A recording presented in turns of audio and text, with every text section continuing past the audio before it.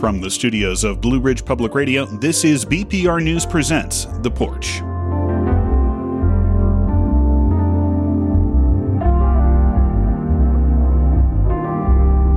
I'm Matt Bush, and I'll guide you through the next hour. The weather this month in western North Carolina has shifted between cold and dreary, or been both at the same time. That could certainly be a drag in non-pandemic times, much less 11 months into one. So we've put together a show that will take you out of the current moment and into the future of our region and state. Later, we discuss North Carolina's economy for the rest of the decade and how what's happening right now may and may not have any effect on it. Then we learn more about education justice. But first, have you gone trout fishing during the pandemic to take your mind off what's going on? Well, you weren't alone. Trout fishing businesses saw a boom last year, but there were other parts of the industry in western North Carolina that felt the pinch, according to Emma Johnson. She's the Climate Science Fellow at the Pulitzer Center on Crisis Reporting. I spoke with her over Zoom about her most recent reporting, which looks at how the pandemic is affecting trout in western North Carolina, but really focuses on its most dangerous predator, climate change. The trout industry in North Carolina is an enormous business for the state. In just the western part of the region, which is where mountain trout live and are stocked, it in 2014 was estimated to be worth $383 million. And that number is definitely higher now, especially after 2020 and the coronavirus pandemic first hit. So it is an enormous industry for the state. And I was really looking at how climate change affects multiple parts of this industry. So I was looking at the people who are raising trout to stock rivers and ponds for sport fishing. So that's looking at the state hatcheries for the Wildlife Resource Commission, who are stocking a lot of waters in the western part of the state for people to fish. I was also looking at the eastern band of the Cherokee Indians, who have a hatchery to stock the waters on their land, and then as well as many of the smaller private farms that exist that stock their own ponds for people to come and fish. So I was looking at the sport fishing industry, and then there is a whole nother section of the trout industry with farms where people are raising fish to sell to restaurants and retailers, such as restaurants all across the United States and grocery stores. Examples, Sunburst Trout Farms or Carolina Mountain.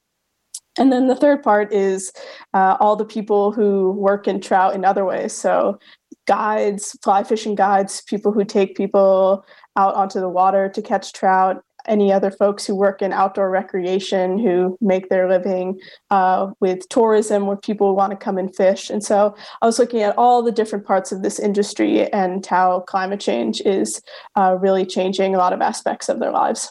So let's get into that. First, we'll talk about prior to March of last year, how much climate change began to affect this industry that is very vital to this region and is a drawing card, not just for the people who work here, but it is also a destination point, like so many things in western North Carolina, for people to come and visit to take part in.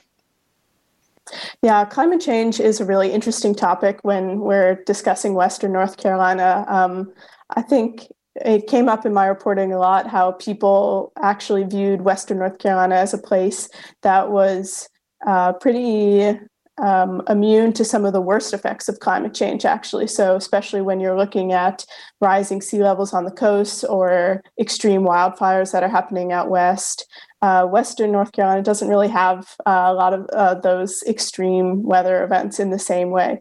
But it would be a mistake to think that climate change isn't happening in the region because, as we know, it's happening all across the country. And in western North Carolina, what it really is going to mean for the state is more days a year that are hotter. It's going to mean more intense storms, more rain, more precipitation as a whole, likely less snow. And so all of these things are going to add together to actually make it much more difficult for trout to survive in a lot of different ways.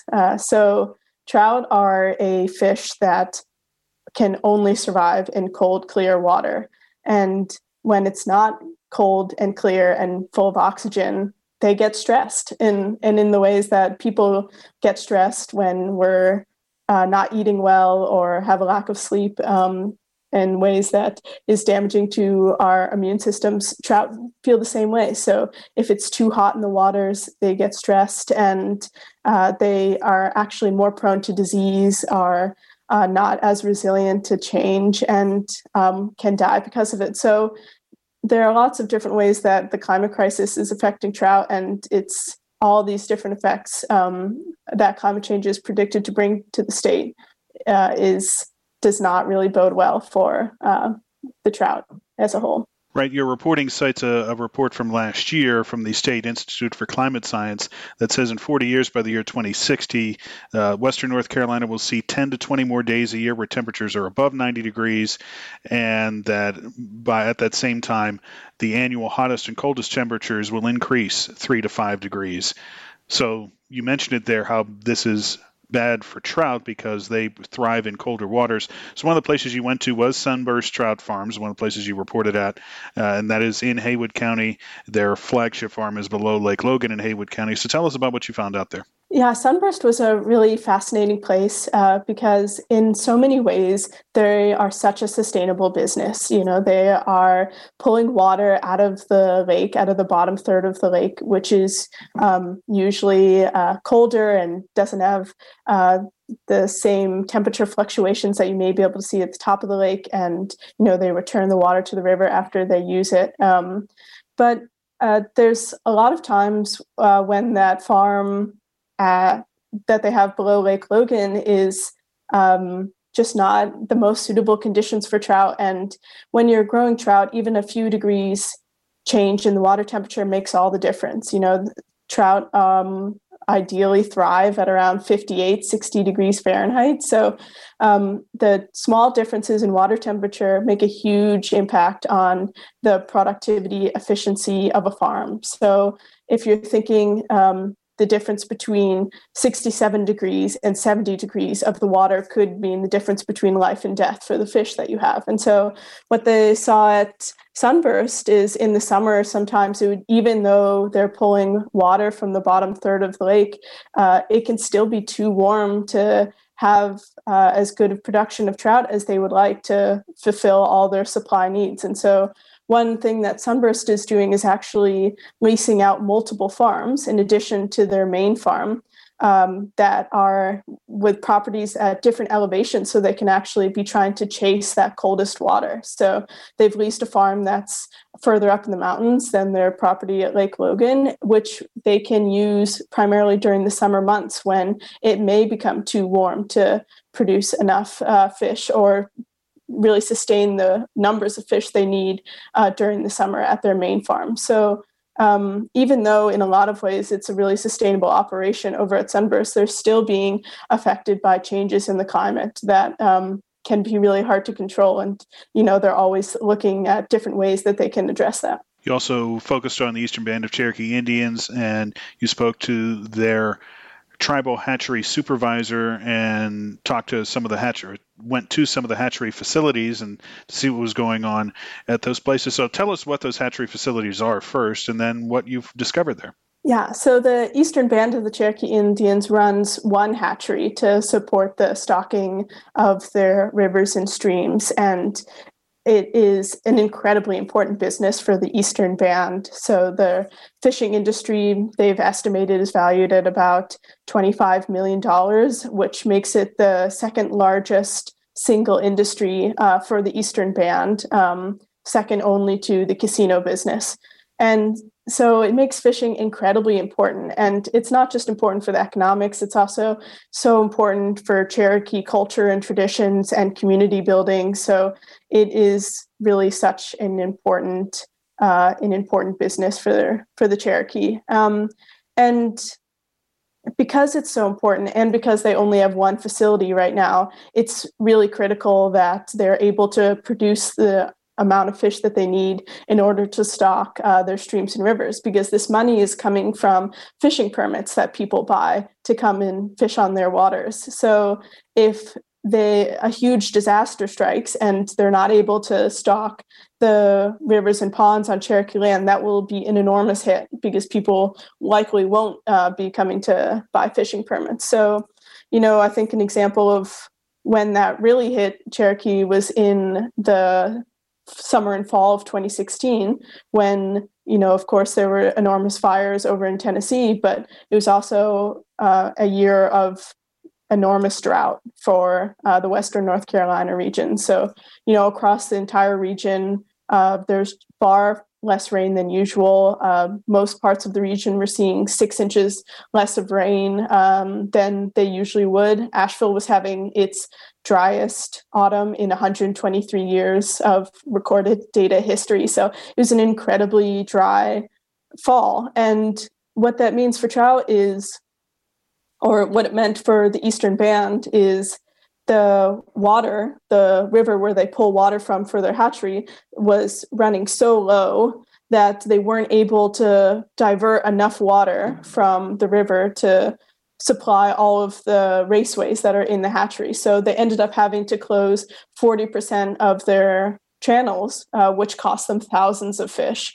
And it was also, because the water level was so low, the temperatures were also climbing in the river itself, which, as I mentioned before, stresses fish out, can be really bad for them. One of the hatchery managers I talked to was describing how he was watching trout just die right there in the river because the water level was so low and the water was so warm. And, he and other folks at Cherokee had never seen anything like that. And the hardest part about this, with this loss, is that trout are also a slow growing fish. So it takes over a year to grow a trout from an egg or a small fish to what's considered, market size or stocking size, which is about 1 pound. And so if you lose thousands of fish in an autumn, it takes an incredibly long time to build that back up. And, for the Cherokee, the Eastern Band, who need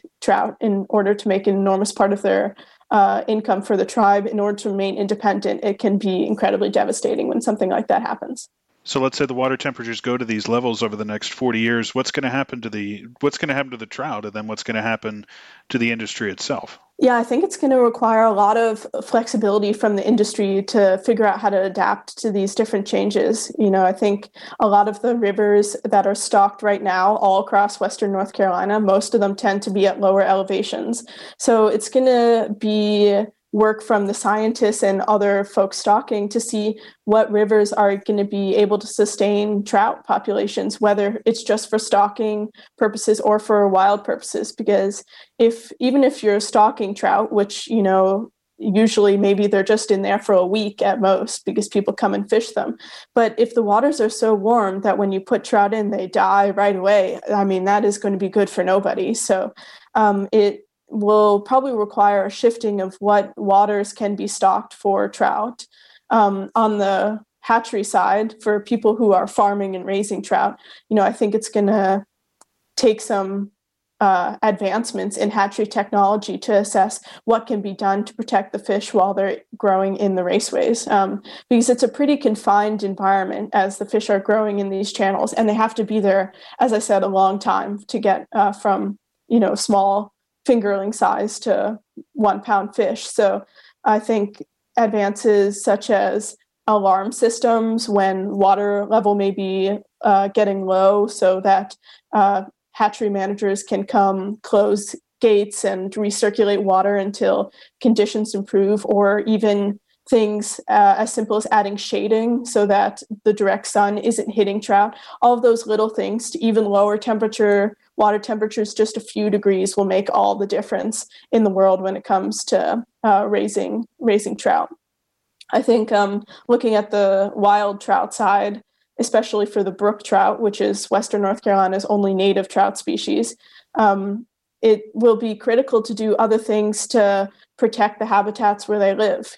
So even though temperatures are predicted to rise in the region, it doesn't necessarily mean that water temperatures have to soar along with that. So things like canopy cover over rivers is incredibly important. Improving stream banks, all of these things that help improve trout habitat will also help them be more resilient to warming temperatures. So this time last year, we knew the crisis that was climate change and the impact it was having on our region and our world. then COVID-19 started to show up in the United States around this time. So what impact has COVID-19 had on the trout industry in Western North Carolina? It's not maybe as clear as what you just were able to paint for all of us with the impact climate change is having on the fish. What impact is COVID-19 having on the fish? It's been, I think, a really interesting year to when I was looking at the impacts of COVID-19, because I was expecting going into this that it would have been negative for the trout industry all around. But in fact, when I talked to a lot of people who work on the outdoor recreation side of things, so anybody who's working in the sport fishing part of this industry, any of the fishing guides, they were all talking about how it was their busiest year ever. And so really we're seeing people from all across North Carolina, all over the country, were coming to Western North Carolina to get outside. You know, I think one of the biggest things we saw last year was how important outdoor spaces are and how much people value the opportunities to get outdoors. And especially as people were working remotely, a lot of people, I think, were coming to Western North Carolina in order to do that and taking advantage of what we know are incredible outdoor spaces to get outside and recreate in. And one of the things that people were doing was going fishing. So a lot of people I talked to were saying that they had seen their highest permit sales, highest fishing permit sales that they'd ever seen. Fishing guides were talking about how they were booked up, for months in advance. So a lot of people actually had a really great year business-wise when it came to trout fishing.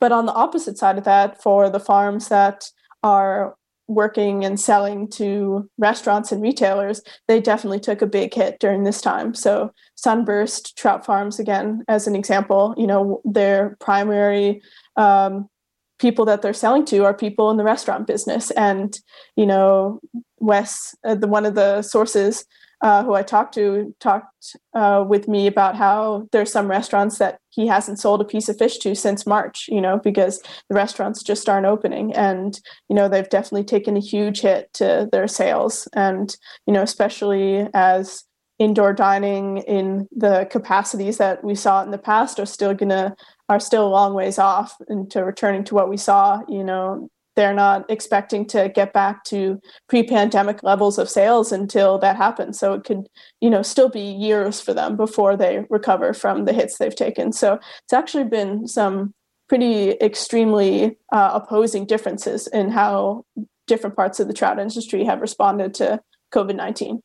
Might there be a lasting impact from COVID-19 on trout and the industry here? You mentioned a lot of people visiting here, coming to as tourists, as they always seem to do, and that was very popular, obviously, in the last year.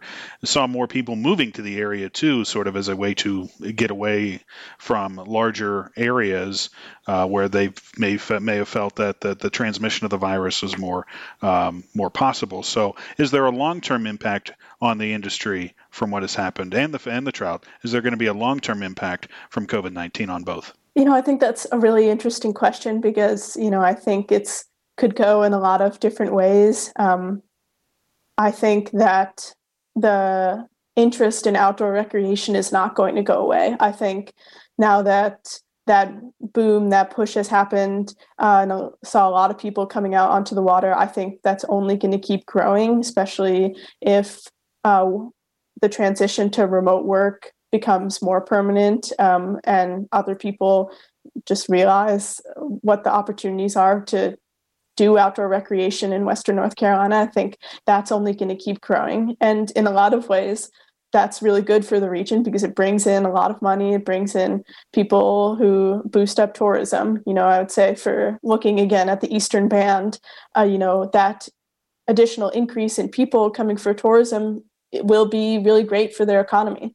But I think on the opposing side of that, and then connecting back to climate change, it also just puts more pressure on the hatcheries who are raising trout to stock to be able to do that effectively. So if you're looking at the Eastern Band, who at the moment only have one hatchery, if another disaster like the 2016 droughts come again, and there's all this even greater interest and pressure for people to want to come and fish on Eastern Band lands, I think that would be then an even greater disaster for them, just because there is so much interest and pressure on that industry. So thinking about ways that the hatcheries can continue to be resilient against environmental change will be incredibly important as they continue to support this growing industry that definitely has been fueled by COVID-19. Well, terrific. Is there anything else you'd like to add?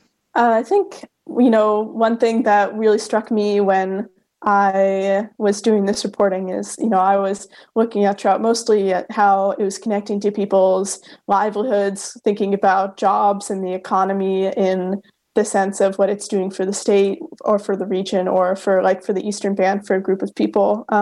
But one of the things that really struck me when I talked to a lot of sources is what trout means to people on a personal level. And I thought that was just so moving and meaningful. So, a lot of people talked to me about the memories with their grandparents or their parents who took them out onto the river for the first time to fish and what it meant to them to be able to do that. A lot of folks also talked with me about seeing trout as a way to value the environment and conservation of these natural spaces. As I mentioned before, trout can only live in cold, clear waters. And so having trout in a river is a really good indication of a healthy stream, a healthy ecosystem, because it means that it's cold enough to support trout. It's healthy enough to support the animals that trout feed on. It's clear water. And so a lot of people also talked about the beauty of getting out into beautiful spaces and to enjoy the natural environment and conservation and just valuing the world around them. Especially also talking to folks at the Eastern Band, I heard a lot about how important trout are for community building amongst tribal members, especially intergenerational community building and caring for those who aren't able to come out to the river by bringing them fish, and just the importance of fish to the Cherokee peoples for centuries now. It was really fascinating and heartwarming to learn how important trout are for making memories and community building and conservation and all these other things that are more than the job, but really matter to why people are doing this work.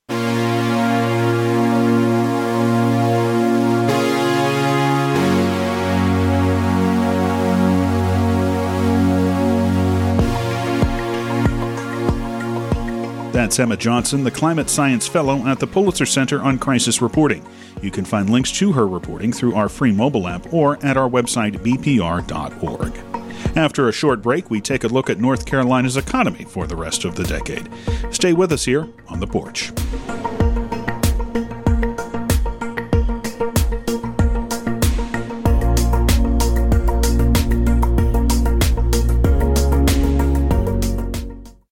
This is BPR News Presents The Porch, a production of the BPR News team. I'm Matt Bush.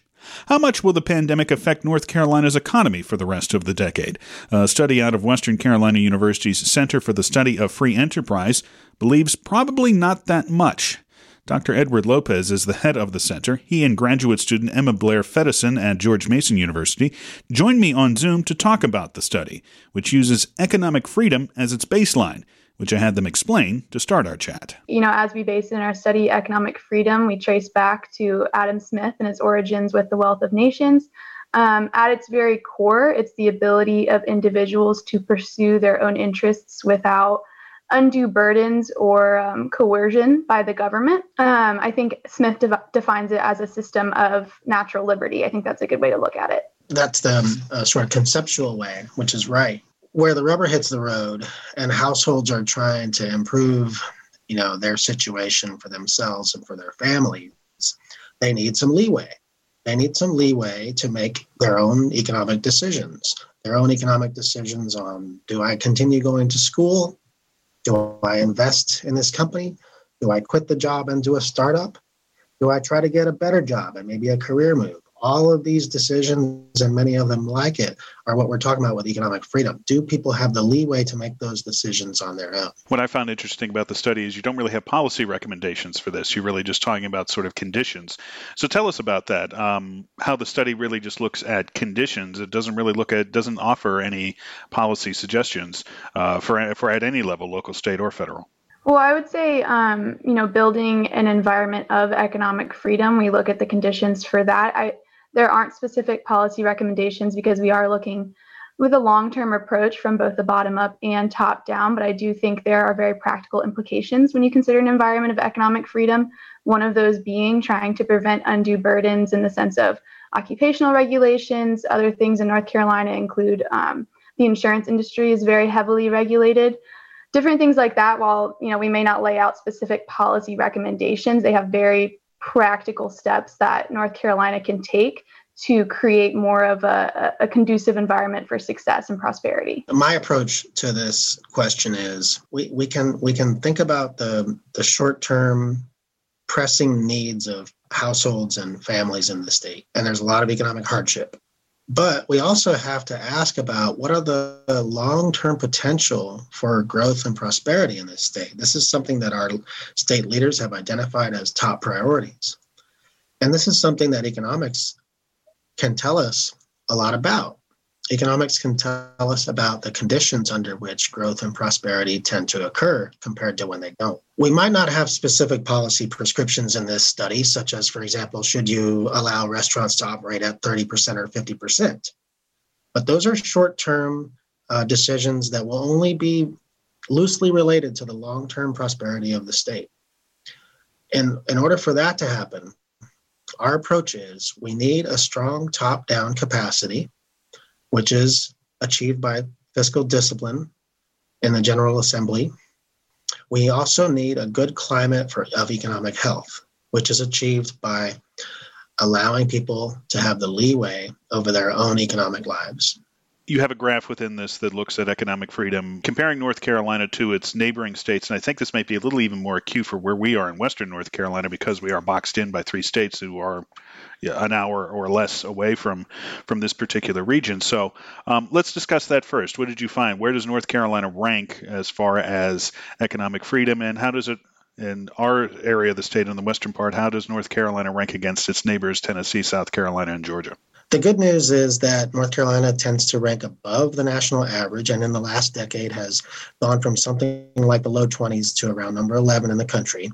What this means is that economic freedom has been increasing in the state of North Carolina over the decade, and that has put us in a better situation coming into the pandemic than we would be otherwise. In comparison to some neighboring states, Tennessee and Georgia do rank above North Carolina. South Carolina, which is probably the state North Carolina just naturally gets compared to the most. Right. It does rank much better than South Carolina. Tell us why that is. North Carolina ranks better than South Carolina because North Carolina's budget is in better condition after a decade of fiscal discipline. North Carolina is not ranked as high as Tennessee and Virginia and Georgia because North Carolina regulates occupations and markets such as insurance and alcohol and gasoline more so than Georgia, Tennessee, and Virginia do. So going forward, you said North Carolina looks poised to do well going forward. Your study really looks at a lot of long-term factors. So tell us, the pandemic here, we will eventually come out of this. Not sure when, but we will eventually come out of this. So let's say if we were having the discussion 10 years from now, what might we be discussing in 10 years? I think our long-term prescriptions, certainly we see North Carolina faring well. I do think that's very contingent on maintaining that fiscal discipline that's put them in this good position coming into the pandemic.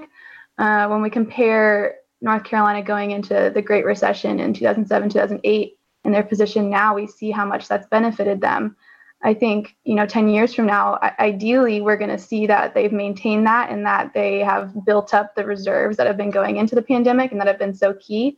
Other than that, I'd say 10 years from now, you'd hope to see North Carolina continuing to build on that climate of economic freedom. While the state ranks pretty well in comparison to both the national average and their neighboring states, there's certainly room for improvement. Occupational regulations are one. certificate of need laws is another. And then in certain markets, like Ed mentioned, gasoline, alcohol, and the insurance markets, there's definitely room for improvement there. And ideally, 10 years from now, we'll see that happening. Are there specifics you can talk about with some of those industries that you're talking about, the regulations there? And I want to bring up specifically alcohol, because I think of the three that you mentioned, that probably has the most bipartisan chance of support for changing. So can you talk a bit about the regulations that you're saying there that you say have North Carolina behind some of its neighbors? So that gets us kind of at the stepping off point from this study which is a general one, to some subsequent studies, which are going to be more specific ones. There's this reciprocity organization where if you're licensed as an EMT in Texas, you can work as one in Virginia and so forth, so long as the state buys in, right? Well, North Carolina hasn't opted in yet. And there's a couple of occupations that are like that in the medical professions. So, for example, on Wednesday, the center released a new study on the way that emergency medical professionals are trained and regulated in the state. The thing is, with the pandemic, the nature of their work is very different. They're not just responding to single isolated incidents. They're not just responding to big incidents where EMTs from other areas can come in and help the EMTs where the big incident is. This is an incident that happens everywhere. So it's a mass casualty incident. For North Carolina's emergency medical professionals to respond better to this mass casualty incident, they need better preparation and they need a little bit more leeway. They need a little bit more leeway in the activities and responses and functions that they perform in the field. Currently, they have more capacity to do those beneficial things than the state is allowing them to do. And you do say this is a bit of a regulation where, or certification, I guess, maybe not regulation, but a bit of a certification issue too. Can you say something about that? The best situation is when the certification process at the state matches best with the profession's ability to serve the people. And here, the regulations have a little bit of catching up to do because the pandemic has changed the nature of emergency medical professionals' work. You also talk a lot in this study about top-down versus bottom-up, and we can get to that bit of an example of what that might mean right now. Governor Cooper this month signed a COVID relief bill at the state level. President Biden and Congress going through a COVID relief bill in D.C. That would be what you would consider top-down. You looked at a lot of bottom-up. So tell us the difference, I guess, in the terms of what you looked in the study of what top-down to bottom-up may look like to people and what may help top-down and bottom-up. Over the next decade, the economy will experience additional shocks, possibly not as big as the coronavirus pandemic. But those shocks, we're going to have to respond to them. The better we're able to respond to them, the better condition our economy will be in the future. Our study looks at both the top-down responses to those shocks, things like relief measures and stimulus bills. But we also focus on what is paid too little attention, which is all of the bottom-up forces that are necessary for an economy to recover from a major shock such as the pandemic. Those bottom-up forces do better in climates of good economic health. Those bottom-up forces have more leeway in conditions of more economic freedom, and those conditions are going to lead to more growth and prosperity like our state leaders say they want. Can you give us some examples of what those conditions would be? So the examples fall into how we regulate occupations in the state, and they also fall into how we regulate consumer markets in the state. In each of these instances, we have to weigh the public interest, the safety, the well-being of the people of the state against the freedom of the individual to enter that profession or to participate in that consumer market. And what we say in our study is that there are lots of areas where a regulation is limiting economic freedom, but it doesn't appear to be serving any other purpose, where a regulation is limiting people's economic leeway, but it's not really serving this greater public purpose to the people of North Carolina. Those are the areas where policymakers ought to be exercising scrutiny for the betterment of the state. Maybe more than some of the other economic shocks or downturns that we've seen in previous decades, previous years, this one seems to have a far more personal toll on people because it is a public health emergency. So how does that fit into what you looked at? Yeah, I mean, I think COVID certainly does it's a more personal and in a lot of cases a more emotional shock to the system than, say, the Great Recession or past shocks, for a good reason. Our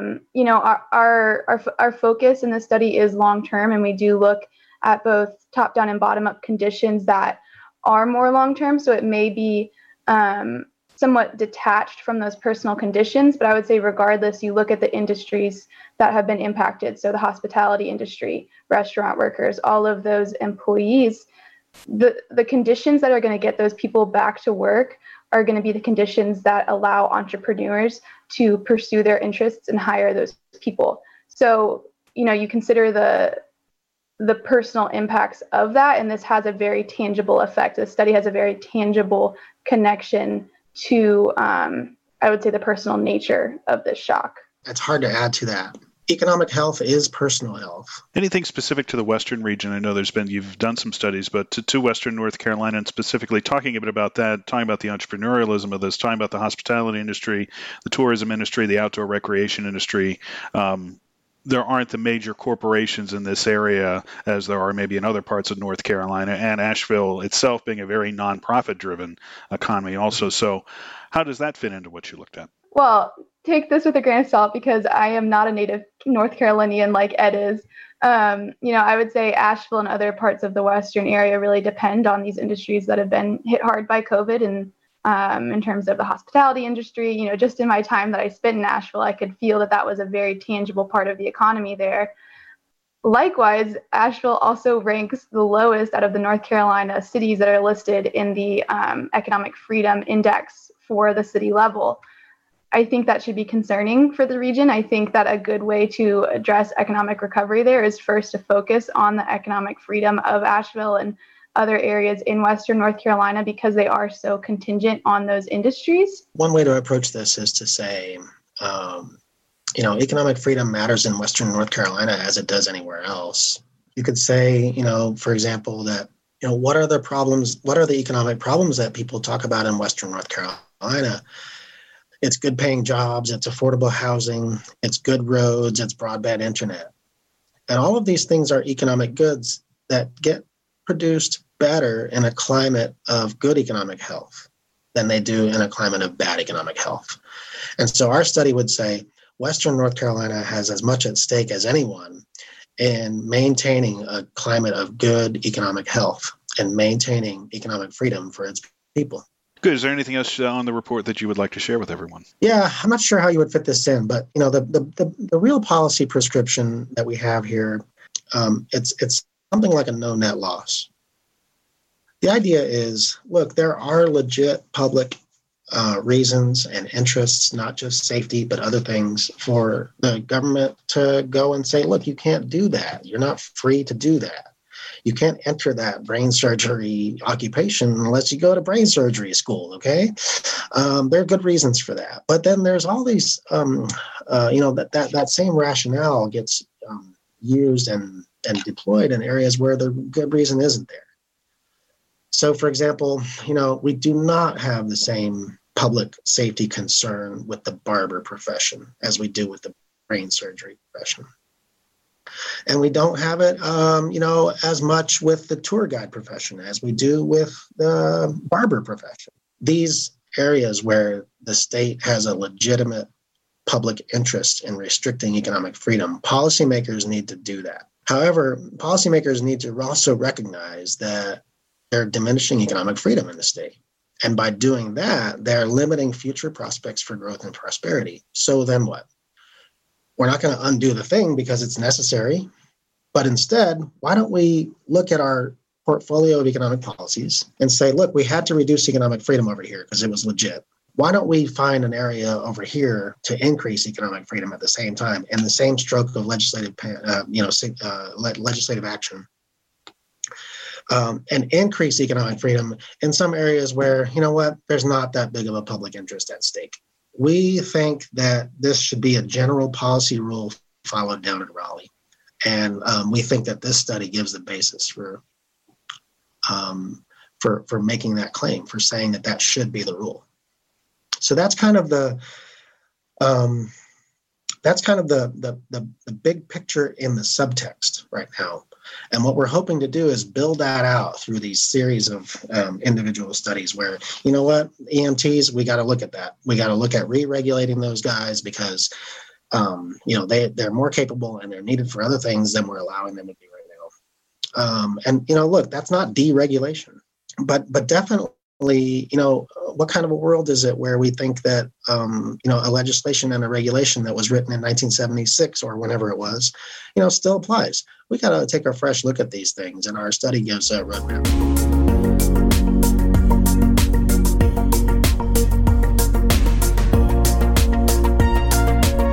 That's Dr. Edward Lopez of Western Carolina University's Center for the Study of Free Enterprise, speaking with me about a study on North Carolina's potential for economic recovery post-pandemic.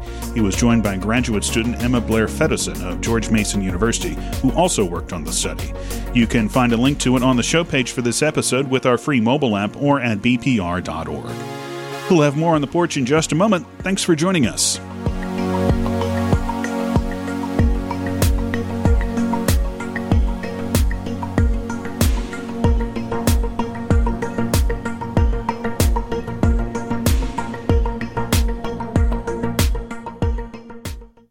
This is BPR News Presents The Porch, a production of the BPR News team. I'm Matt Bush. We end the show today by switching gears to talk about a community-based learning approach in Asheville that organizers are calling Education Justice. It's called REGAL, which stands for Relevant Education Grows All Learners. It's a framework that aims to support students of color by offering an inclusive learning space led by adults in their own community. 6 students from Asheville City Schools meet regularly at the REGAL Pod at Pisgah View Apartments. It's a public housing community in West Asheville. BPR's Cass Arrington spoke with leaders Cicely Rogers and Toshia Sitton about how they're encouraging and motivating their students during the pandemic. Well, I'm Cicely Rogers, and I'm part of Marvelous Math, and I'm also the worker at the PVA Pods. Well, my name is Toshia Sitton. I work in the PVA Pods. Cicely here started working in the PVA Pod first and asked me if I wanted to be a part of it. I told her at the beginning I didn't know about that because I had a lot going on and just kind of wasn't in a mood to do it. But then when I got there to see what she was doing, I really wanted to join the program. I like what I do. I really enjoy being there. I lived in Pisgah View for a very long time. I have 3 children and I raised them out there. Well, and I'm really excited and thankful that you were able to join this conversation because you both embody what is really special about the REGAL Pods. You know and care about the students that you're working with, and you bring all of this generational knowledge. We need to kind of rewind a little bit. Let's take some steps back because many listeners tuning in, this might be the first time they've ever heard of REGAL. How would you sum it up? What is the program and what are you trying to accomplish? Okay, I'm going to let Cicely do this part because she the one started this program.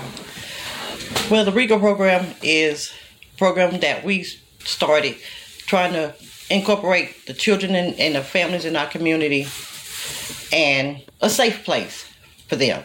A place where they can feel comfortable, a place where the kids know that somebody cares. You don't really have to look like them because I have white, black, I have all races in my pod. And they all get treated the same. I have my own children in there. They get no special treatment. I'm fair. I'm trying to be their friend, And with the 3, me, Toshia, and Miss Terry, that we all work in the pod. We all have something different that we bring to the table. Miss Toshia, she's an awesome artist. I draw stick figures. Miss Terry, she's good with the boys. She's good with all of them, but she's really in there with the boys. The boys have a problem, she steps in, Come on, man, let's do this, let's do that. Miss Toshia, she has her strengths, I have mine. With us working together, it's awesome. Yeah, it all kind of pulls together because like I was saying, like Cicely, she's more what she says, what she mean. She really put down the effort and the force, like, you're going to sit here and you're going to get this work done. I understand that you don't want to be here, but you don't understand we didn't want to wake up this morning either. But we are actually here to help you all get this work done. Just like we had 2 students in the class that was getting really, really frustrated, and we recognized that they were actually... They had learning disabilities. They had learning disabilities, so we seen that and made some paperwork for them. As far as paperwork for those 2, we noticed that they weren't didn't know how to write their ABCs or 1, 2, 3s, and mostly they couldn't hardly recognize them. So we took how we was in school. No offense to the newer generation and how they do their work, but it works best in our eyes on how we did our work. It's easier for them to understand. It's easier for them to grasp the concepts of the work and everything. So the paperwork, like when you in school and they had the lines and they had A, B, C, D, and then they had the arrows going up, then down, then across. Then you trace it, then you rewrite it, and that's what I did by hand. I just took a white piece of paper and a ruler, and I just made that for these 2 students. And they actually getting better at it. And all the children in that pod has actually brought up every last one of their classes.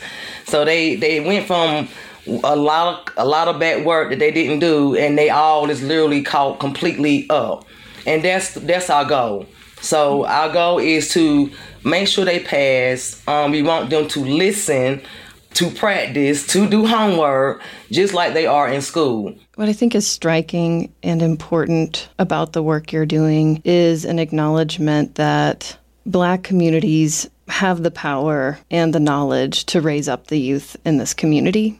And I don't know, and you can speak to this better than I can, if that's necessarily been the frame of thinking in the past. I'm going to say this, and I don't know how I'm going to say it, but I'm going to be honest, because what I have seen in the community is a lot of negativity. I was in Piscataway, and so I went through a lot. I went through the exact same things they went through. I'm still going through it. I'm a low income. I had a low income family. We relates very, very well. We understands what they're going through. A lot of people really don't understand what these children go through, but we do, because we see them every day and we live the life that they actually been living and seeing. Yeah, we do act like we their mamas, but I think it's needed. When you sit there and you just be really nice and no, don't do this, and no, you need to be quiet. No, we say sit your tail down. Like, you need to sit down and you need to do this work. This is what you're here for. We want you to do your work. We want you to have A's, B's, C, A's and B's. Sit here and let's get this work done. And we'll sit beside them. If they need help, we're going to sit with them the whole time to make sure that they get this stuff done. And I think that's what they want. They're not getting shown attention or the affection. I'm not going to say all, but I'm just saying, it's kind of hard to explain. I just don't want to say it in the wrong way. Yeah, I think it really works. One of the parents said they would rather keep their children in the program because of how better she's actually been doing in school. And we just really want our community to be better. We just want people to not look at our community like they cannot be somebody when they are somebody. But I get emotional about it because... Go ahead and you speak. It's okay. It's always been there. Just got pushed to the side. I mean, as I was saying before, I think I'm the only one that wasn't going to let them push me to the side. I see the kids need it. I mean, my own grandson. And then it's just also been so much negativity in these communities, and it's not all negative. There are children there that is very smart. There are children there that want to go to college. There are children that want to learn, that wants to be somebody. Everybody's there is not bad. And we want people to see that these children really do care, and these children really want to be somebody. They want to go to college, but they just need the support. And so we've been advocates for them, and going to continue to be an advocate for the community and for them, so they can continue to strive for the better. We just want the community to be better. We want everybody to see that it can work. And we all need to pull together in order for it to happen. Me and Cicely, they can't be the only ones doing it. We know that racism is embedded in our country's education system. Obviously, we had segregated schools, but even after desegregation, up until today, the way things are taught marginalizes people, erases voices. And so just you being a neighbor or living in their community, they feel seen and heard and cared about. And that's a motivating factor. And one question I have, and maybe as mothers or grandmothers, or even just observing the students that you work with, I'm sure that there are well-intended educators in our community who hear this conversation and say, I'm not racist. I welcome everyone in my classroom. I'm a good, kind teacher, but maybe without their knowledge or awareness might be perpetuating stigmas or oppressive narratives in their classroom. Do you have any concrete examples of ways you've seen that damage children? Yes, even right now, I have a student that's in my pod, and I've seen it from the time he started. He can be on the, 8:30 in the morning, get on Zoom. He's with his teacher, and she's teaching, and I see him, and hand up. And then he gets frustrated. We see a pencil go flying across the room. I'm like, what's wrong, babe? She keep ignoring me. I had a question I don't understand.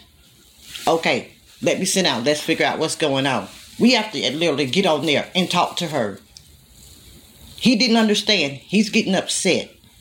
And then she would explain it to us, and then we explain it. We'll work with him. But he would have his hand up darn near the whole time, and she would not answer him. It ain't like she didn't see him. Or if he would unmute, she would mute him if he was trying to say something. And you were there to witness that. Yeah. And she's done it multiple times. The other kids are talking, this and that. But when it was him, no answer. She keep muting me. She keep muting me. Okay. Let her, she can mute you. All his work is caught up. He making A's right now. We don't need her. All she got to do is put the work out there. We'll get it done. Any questions that he has, he asks us. What's your mission in all of this work? What for you is a success? To make into a school, a real school, honestly, is needed. It's convenient. It's important. I feel that it should be a school. And that's just what we trying to do. I do understand they in school, but they still not getting the help that they should be getting. And so while they are doing better where they are at, and if they're bringing up their grades and bringing up their assignments and getting their assignments completed, I don't think they should take them away from something that's actually helping them. And I'm really scared that if they do, then it's going to recycle back to the same thing, and then they're going to fall back again. It's just so amazing. It became to be like a little family, like a little school family. We do a lot for them. We cook for them. We read with them. We do activities with them. Just like this past week, we did a really big Valentine's party for them. Not because it was Valentine's Day, though. If they wouldn't have caught their grades up, or if they wouldn't have got their assignments up, then we wouldn't have had no party for them.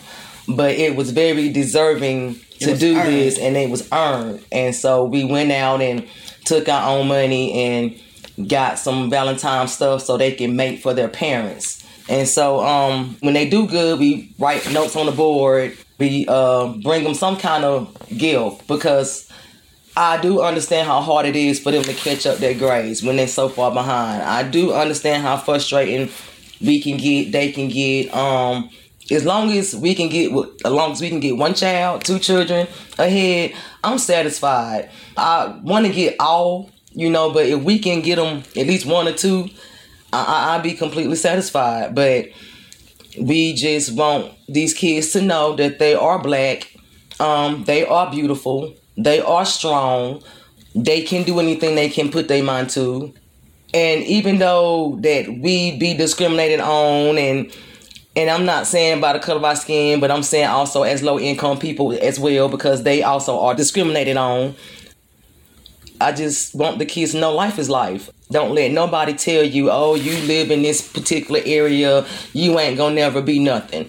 Because I lived out there, and as long as I had a roof over my head and had food on my table and my kids had clothes, I cared less what anybody said about me, because I knew what I was trying to do.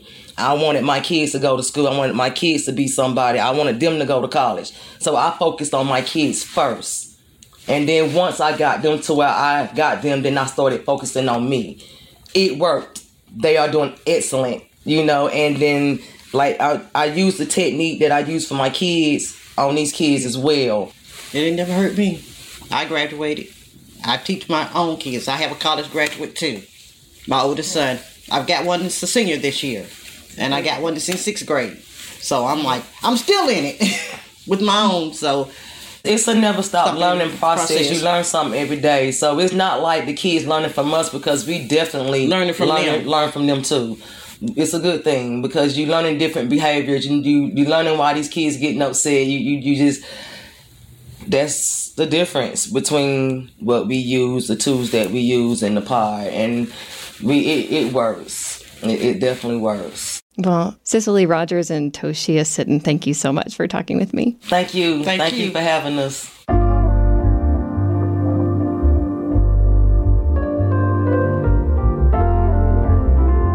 That was BPR's Cass Harrington speaking with Cicely Rogers and Toshia Sitton of the Regal Learning Pod at Pisgah View Apartments. It's a collaborative community effort supported by Asheville City Schools, the Asheville Housing Authority, UNC Asheville, and the Dogwood Health Trust.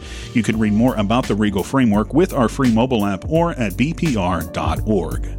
And that wraps up this episode of The Porch. The BPR News team is Helen Chickering, Cass Harrington, Lily Knepp, Matt Piken, Corey Valancourt, Megan Kane, and me, Matt Bush. You can listen to episodes of The Porch, plus our other 2 podcasts, The Waters and Harvey Show and Going Deep, Sports in the 21st Century, anytime with our free mobile app or through Apple or Google Podcasts. There's plenty there to help you pass the time as we wait out the end of the pandemic. And if you need something else, check out our first YouTube live episode of The Waters and Harvey Show from last week. It was about rebuilding our culture of civic engagement and had an absolutely phenomenal panel of guests. You can find that on BPR's YouTube channel, and make sure you subscribe to it to catch future videos from us.